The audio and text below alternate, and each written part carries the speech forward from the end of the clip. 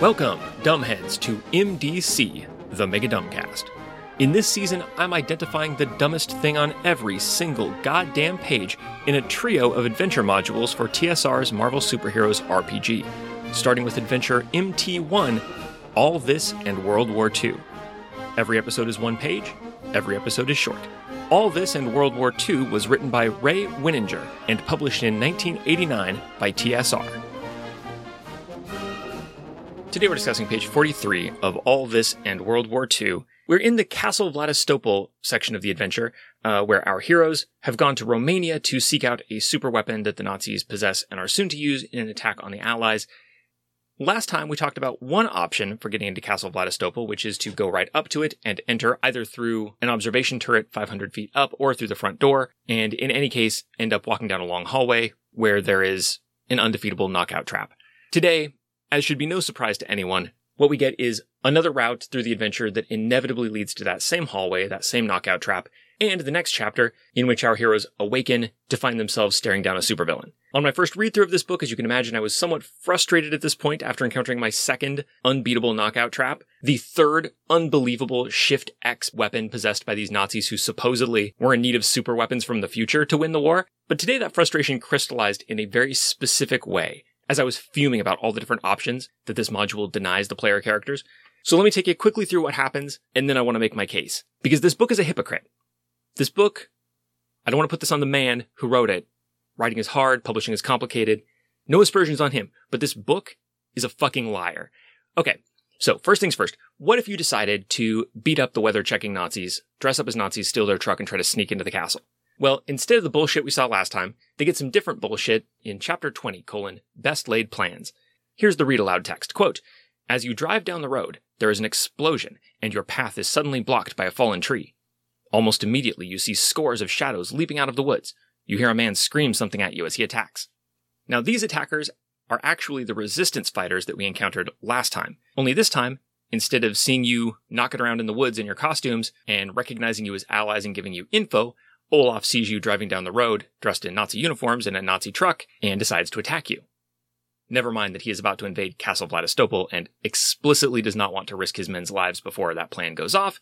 He just couldn't resist beating up 4 Nazis in a truck who are out gathering routine meteorological data. So you run one regular round of combat, and then in the second round of combat, you can start trying to convince Olaf and his people that you're not really Nazis, you're superheroes. It says, quote, "Olaf must make a poor intensity reason feat each round to recognize one of the invaders and realize his mistake. He will then immediately call off the attack and apologize."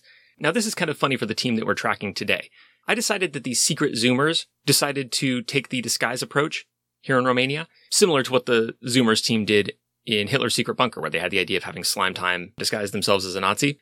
So here are the Zoomers. The teens are hiding in the back of the truck, and in the front we have the 2 invaders for this mission, Captain America and Union Jack, both of whom wear masks and costumes that cover almost their entire bodies. So with Cap and Union Jack in Nazi uniforms instead of superhero uniforms, for a guy who didn't recognize Captain America walking through the woods in his own costume, it's pretty amazing that Olaf, with a poor intensity reason feat, can look at this blonde-haired, blue-eyed rando Nazi and be like, wait a minute, I know that chin dimple, that's Captain America. Or if he follows British media, I know those eyeballs, that's Union Jack. But anyway, you presumably convince Olaf to stand down, although you can, if you want, at a cost of 25 karma, just kick his ass, just defeat the resistance and drive on. Anyway, he introduces himself and says all the same shit to you that he said in the previous scene. After that, you go to the castle, and for all your preparation, just nothing happens. Quote, "The 2 sentries will approach the truck and look inside. If the heroes are wearing German uniforms, the sentries will salute, Heil Hitler, and open the gate for the truck to pass. The sentries won't bother to look in the back of the truck. If there's an incident, they fight you, just as they would have if you'd walked right up to the front door. If there's no incident, then you go right in, and there's no confrontation." And then, of course, quote, "Once the heroes are inside the castle, they will find themselves in a long, dark corridor, etc., etc." No indication here of how either Baron Zemo or whatever automated device he's set up to control the hastily constructed knockout laser, how they know, like, which Nazi soldiers to shoot with the knockout ray. I mean, I guess this implies that Zemo somehow knows that you are who you are, even if you're all disguised, and is able to recognize you at a glance, even in your Nazi uniforms, and shoot you. And that's if he's there in person shooting the laser, which I think he must be, even though your senses cannot possibly detect him and he can't miss, etc., etc. If this is somehow automated, it makes even less sense that it has somehow been programmed in 1943, no less, to automatically deploy and shoot its lasers at 4 specific people. We don't really know very much about them. We don't really know what they're going to look like or sound like. We don't have their DNA or anything like that, but just, you'll know them when you see them. Laser. Anyway, you get knocked the fuck out. On to Chapter 21. This is where our paths reconverge. Chapter 21, Blood Curse. And here's the read aloud text. You wake to the sight of the German flag run up a long wooden pole in what appears to be a huge chamber within the castle. Behind you, a pair of large sliding metal doors are open to the outside, and a series of slingshot devices hold Nazi warplanes that are ready to be launched out into the sky. One of the slingshots holds a strange, sleek, saucer-shaped object. There is no question that the object is a weapon of war. Of course, it's a saucer. What would it be for but war? It must be your objective. The superweapon from the year 2146. Standing in front of you is top Nazi scientist Baron Zemo and 30 Nazi troopers. As he sees you regaining consciousness, the Baron begins to laugh. Suddenly, Zemo's laugh is cut short by a sharp voice. Whirling around, you are suddenly confronting Baron Blood, the vampiric Nazi menace. When a supervillain's gloating gets interrupted by another supervillain's gloating, you know you're deep in the shit. Quote, "We have not yet killed you because we want you to witness our greatest triumph. Blah." That's Baron Blood, by the way. Some of you have noticed a similarity between the voices of Nick Fury and M. Bison, forcing me to diversify my voice acting, so this is on you. What's happening with voices in this season? I blame the listener. But never mind that. My grudge against you, the listener, is nothing compared to the grudge that I bear this book, and I'll tell you why. As you probably picked up already by the fact that there are all these Nazi planes and this undoubtedly battle-ready saucer hooked up to these slingshot devices, and there are these big doors, this is a flight deck. It's a secret flight deck. This castle has a secret flight deck. It contains the superweapon from the future, and, as is clearly established in the text, it has 2 giant metal doors leading directly outside. If we had been able to effectively case this castle and really find all of its entrances, I'm sure that we would have noticed the 2 giant metal doors, big enough for planes to launch out of. I feel like we would have found them, if we could have snuck around the castle and really took the whole thing in. Or when we talked to the Nazi weather squad and we got all that vital information about the layout of this castle, which appears to consist of 1 hallway and a set piece, maybe they could have told us that, oh yeah, and by the way, from time to time, Eric here sees jet fighters launching from below his bedroom window on the 3rd floor. Maybe that's something you should look into. I mean, I see that it's a secret flight deck, but if they do in fact ever launch vehicles from there, you couldn't help but notice if you worked in the building. That would have been handy, and if we'd known it was there, once again, we could have either snuck in from outside, or we could have snuck in from inside. If we knew roughly where it was, we could have snuck over and found it. If we had just straight up come up to the castle, as we did, just rock up with no particular plan, enter through whatever ingress seems most reasonable to us at the time, and then just sneak down the hallway past the hastily constructed ceiling-mounted knockout lasers, then maybe we could have found this place just by kind of stealthing around the castle and snuck inside. In any of those scenarios, what we would have found if we had managed to sneak inside would have been a flight deck, sparsely guarded, most likely. There wouldn't have been a Baron Zemo, because we know Baron Zemo was sitting, cackling silently to himself, waiting to hit us with aforementioned knockout lasers. If we'd given him the slip, he wouldn't have been here on the flight deck. Maybe Baron Blood would have been here. Probably not, but maybe he spends his time on the flight deck, just walking in circles around the superweapon. But if we hadn't been dragged up here unconscious, if he hadn't been informed of our presence, we could have snuck past him too. And the thing is, we didn't need to engage in any combat to succeed here. All we had to do was steal or disable the superweapon. That could have been done stealthily, then we could have gotten the hell out of there. We would have been done. If only we had a stealthy member on the team. Oh wait, we do. Please step with me into the podcast time machine and return to page 6, where we get some advice on constructing superhero groups for this adventure. Quote, "The heroes and their abilities should all complement each other. A powerful Titan in battle armor is a great character, but an entire team of them is redundant. Try to strike a balance. Make sure there is, for example, 1 scientist, 1 stealth expert, and 1 muscle type in the group. A good hero team has plenty of brains, brawn, and everything in between. We were specifically instructed to make sure that there was a stealth expert on the team. I did this. I randomly generated characters for the 3 teams we've been following, Ford's Furies, the Misfits, and the Secret Zoomers, and I did a little draft where each team drafted different random characters because I took this book at its word and made sure that there was a scientist, a brick, and at least one stealth expert on every team. As best I could accomplish with the random selection of characters I rolled. When I got to this page, and I realized that this whole thing only works, this whole Romanian leg of the adventure only works if we just take for granted that there is no way to know about, find, or sneak into the secret flight deck, I was frustrated because every team's got a stealth character. Why can't I have my stealth person do this? And then I started to think, in this entire adventure, has there ever been a situation where a stealth expert would come in handy? Is there any place in it where the mandatory stealth expert on the team and the poor motherfucker playing them would have been able to have any fun sneaking into anywhere to any advantage? So I made a list. Here is a complete listing of all the situations in this adventure, in order, where being a stealth expert would or could be useful, along with some analysis of whether it actually is useful. Scene number 1. The stealth expert, like everyone else, has no ability to determine who penetrated the base or how or why to deliver that mysterious box. And also, like everyone else, the stealth expert has a history that's an open book to Nick Fury. Nick Fury knows almost everything about them, no matter how secretive they think they are. Scene 2, taking a tour around the base in Albuquerque. Nick Fury won't tell you anything about Cavalier and won't take you to the relevant parts of the base to learn more. It's conceivable, I mean, there's no mention of this, but it's conceivable that you could stealth out of your quarters and onto the base and go look around. All this would reveal to you is information that you are about to get in the very next scene, so I don't think this counts. Scene number 3, you fight Cavalier in a big room with no cover. The robot is not specifically noted as being immune to stealth, but it has a special tracking computer. There's no cover in the room. It's electrified, so you can't really sneak up on it to attack it that way. You just get shocked. Likewise, there's no real cover to use, no opportunity for stealth in the fight with the Nazi goons. And in any case, your objective is first to fight Cavalier, then to fight the Nazis. Hiding doesn't really accomplish anything. I guess theoretically, you could use stealth as a means to get to the remote control that Nick Fury dropped. No one's particularly trying to stop you from getting to it, but if you're slow, I guess it would help for you to be stealthy so that you don't get picked off before you get there. But then if you get to it, you need to make a reason roll to use it, so really this is the scientist's job. And I don't begrudge the scientist. This is nothing against the scientist. Stealth expert, scientist, Brick, we're all in this together against the author. So let's direct our anger appropriately. Scene number 4 is the pointless interrogation. I guess you could just hide in the room and watch the captives.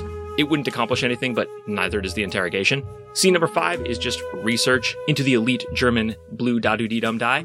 Stealth, once again, not going to help you there. Maybe if you have a criminal contact, they might give you a hot tip that if you break into the Albuquerque Public Library at night, you can spirit away a copy of World War II inside and out. All the people, all the places, and all the events by Hamilton Crane. But that would just be pandering on the judge's part. Scene number 6, this is where you check out the security system around the Not Quite Shield base to see how the intruders might have gotten in. You can use the security talent for this. It's not stealth exactly, but a stealth expert might well have the security talent, and you can use it here. However, you can also use any scientist. And there's also definitely, per the instructions at the beginning of the book, a scientist on this team. And the roll to figure out what's going on here is a reason roll, so once again, you might be better at this than the Brick, but not as good as the scientist. Scene 7, this is where you confront Klaus Kruptmann in his lab. It is flatly stated to be impossible to get to here or certain other locations on the Not Quite Shield base until 30 minutes after the attack on the testing floor, unless you have special transportation powers, like teleportation or whatever. So unless your stealth takes the form of some special mobility power, the text just outright says you can't sneak into this room. If you do sneak in, nothing will be accomplished because Kruptmann doesn't do anything until he's confronted, which requires coming out of hiding or at least yelling at him from the shadows, if that's more your style, at which point he opens fire with a laser rifle and tries to run for it, and in that scenario, hiding does you no good, you need to jump him. If you just observe him, nothing happens. In scene number 8, Nick Fury calls you into his office to give you clues. You could hide, but it won't stop him talking. In scene number 9, you go to Kruptmann's mansion. The doors are locked, and you can pick those locks. However, breaking down the doors with your strength is the same intensity feat as picking the locks, so the Brick is going to be better at this than you, unless your lock-picking ability is better than the Brick's strength, which seems unlikely in a superhero game. And even if it is better, there's no advantage to getting through these doors either quickly or subtly. The house is abandoned, no one else is coming, and it never matters if anyone knew you were here, so stealth, no advantage. In scene 10, you go to the time machine under San Diego. In scene 11, you use the time machine, and it sends you to the wrong place, and you have to go rescue Bulldozer, Anthony Holland, and the late, great Contigo Berenger from a Nazi attack. Fortunately for the team, the time machine is in a gully, so when you come out of it, the Nazis aren't expecting you, so you automatically get a surprise round to get the jump on them with no stealth roll needed. I mean, I guess you could roll dice for your own amusement, but there's no advantage to be gained here. The team needs to immediately and physically intercede with the Nazis, and they already have the advantage of stealth automatically. Scene number 12, you meet the invaders and split up to find the super weapon.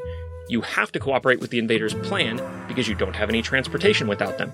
And the text specifically says if the players have the idea of, for example, stealing a plane using, for example, stealth and espionage and infiltration skills, the GM should tell the players that that idea is stupid until they give up. Throughout this adventure, the stealth expert can suck it, but in this scene, the stealth expert can especially suck it. In scene number 13, the raid on Hitler's bunker, our heroes parachute down to the bunker. There is no call at this stage for stealth.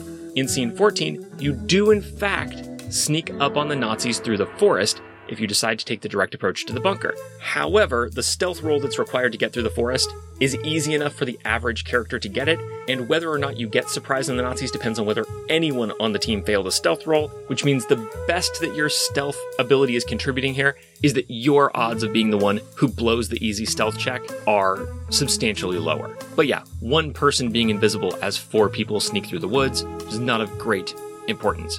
You could possibly roll stealth to do one of the diversions that's discussed here, where you can draw 5 of the Nazi guards off by using stealth to trick them into leaving their post. But if you fail a stealth roll, you also draw 5 people off to come find your clumsy ass in the woods. So being extremely good at stealth in this scene is literally as good as being extremely bad at stealth in this scene. Once you get to the bunker, the invaders will insist that you not split up, not post a lookout, and all walk together, which means that you will be ambushed no matter how stealthy you are, per the instructions of rookie Captain America. Thanks a lot, Steve. Scene 15 is basically the same thing, stealth checks, except the stealth checks are even easier, which means that your high skill in stealth is even less useful. In Scene 16, you are brainwashed by Red Skull and forced to fight your teammates in a labyrinth, where there is a real possibility of a player character killing another player character.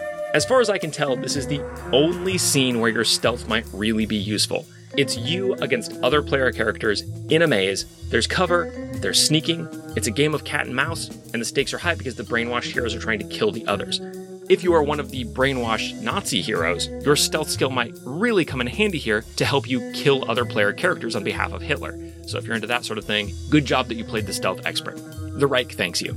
Scene number 17, searching Hitler's bunker. There aren't many guards here. The text assumes that you'll fight them all. It's conceivable that you could sneak past all of them, but as soon as you have a second encounter in the bunker anywhere, all the guards flood to that spot. So unless you want to make a stealth mission out of this and avoid every single Nazi guard or all but one of them, you're going to end up fighting everybody in the bunker. Also, if the judge is paying attention to character motivations, they'll remember that the reason the invaders didn't want to split up in here in the first place is because they don't trust the modern-day heroes around whatever secret tech might be in the bunker, so the invaders probably won't let you split off. But honestly, that objection was such an obvious kludge earlier to force the team to fall into that trap that the judge is probably going to forget about that now and just let you wander off if you want to. Scene number 18, now we're into Romania. Sneaking up through the woods to the castle, no roll necessary. Spying on the truck with the Nazi weather squad in it, no stealth roll necessary. There's no need to roll for stealth when the GM wants you to succeed, and no need to roll when he doesn't want you to succeed because you'll just fail. Now, you do have an opportunity here to turn the Romanian leg into a stealth mission by attacking the Nazi weather squad and stealing their clothes, but to do that, you do have to attack them, not just hide from them, and when you attack them, you automatically get surprised because you are already automatically stealth, so once again, no advantage from being a stealth expert. Finally, in scenes 19 and 20, no matter what you do, you end up in that one trapped dark hallway. Whoever is firing that knockout laser spots you no matter how stealthy you are, and you get KO'd with no chance to defend yourself no matter who you are. If you've disguised yourself as a Nazi, you'll be able to walk past some of the guards instead of fighting them. This requires no stealth roll or roll of any kind, because this is a plan that the designer likes, therefore it cannot fail. And if you're a weird-looking stealth character, like a Nightcrawler, who had to hide in the back of the Nazi truck as part of this stealth mission, and so you were looking expectantly at the judge, like, with your dice, ready to roll stealth when the Nazi guards search the truck, they don't search the truck, because once again, the designer wants you to succeed in this scene, so there are no rolls. Nowhere in this adventure, as far as I can tell, is there any advantage to be gained, even in scenes that are explicitly about stealth, in being good at stealth. And this page is the final slap in the face. The dumbest thing on this page is that this medieval castle has 2 giant fucking metal hangar doors that you cannot possibly find or sneak through from any direction. It is simply impossible because the designer doesn't want you to. It's just as simple as that. And that's a standard egregious level of railroading for this adventure. But the temerity to demand that the team include a stealth character and then pull this shit where you're never allowed to sneak around to any advantage, even in a scenario where stealth would be far and away the most effective way to approach a challenge, this is the kind of shit that makes you rip up a character sheet. If I'm playing a true stealth expert like a ninja type character who's all stocked up with like the espionage talent and mystical invisibility, and I got my climbing powers so I can go anywhere silently, and I've got night vision and enhanced senses so that I can really pick up everything on my scouting missions, and I case this castle, and then I have it sprung on me in this scene that, oh, by the way, there were 2 huge fucking metal hangar doors to the outside that you missed, and instead you decided to go down that one hallway with the hastily installed laser trap in the ceiling that you had no chance to notice. At that point, the author, the judge, and this useless ninja can go fuck themselves in that order. But, of course, I'm screaming into the void here because the designer is just determined that we are going to have a big fucking fight on this flight deck, no matter what the cost. Join me next time for a full-page illustration of just that on MDC, the Mega Dumbcast. This has been MDC. New episodes drop every day except for Sundays, when all the previous week's episodes drop in one big megasode on the top-secret patrons-only RSS feed. If you'd like to get access to that feed and support the show, go to patreon.com/megadumbcast. Contact the show however you want. I am Megadumbcast on Twitter, Podbean, Gmail, Instagram, etc., etc. This episode's theme music is Robinson's Grand Entry March, performed by the United States Air Force Concert Band. Thanks for listening.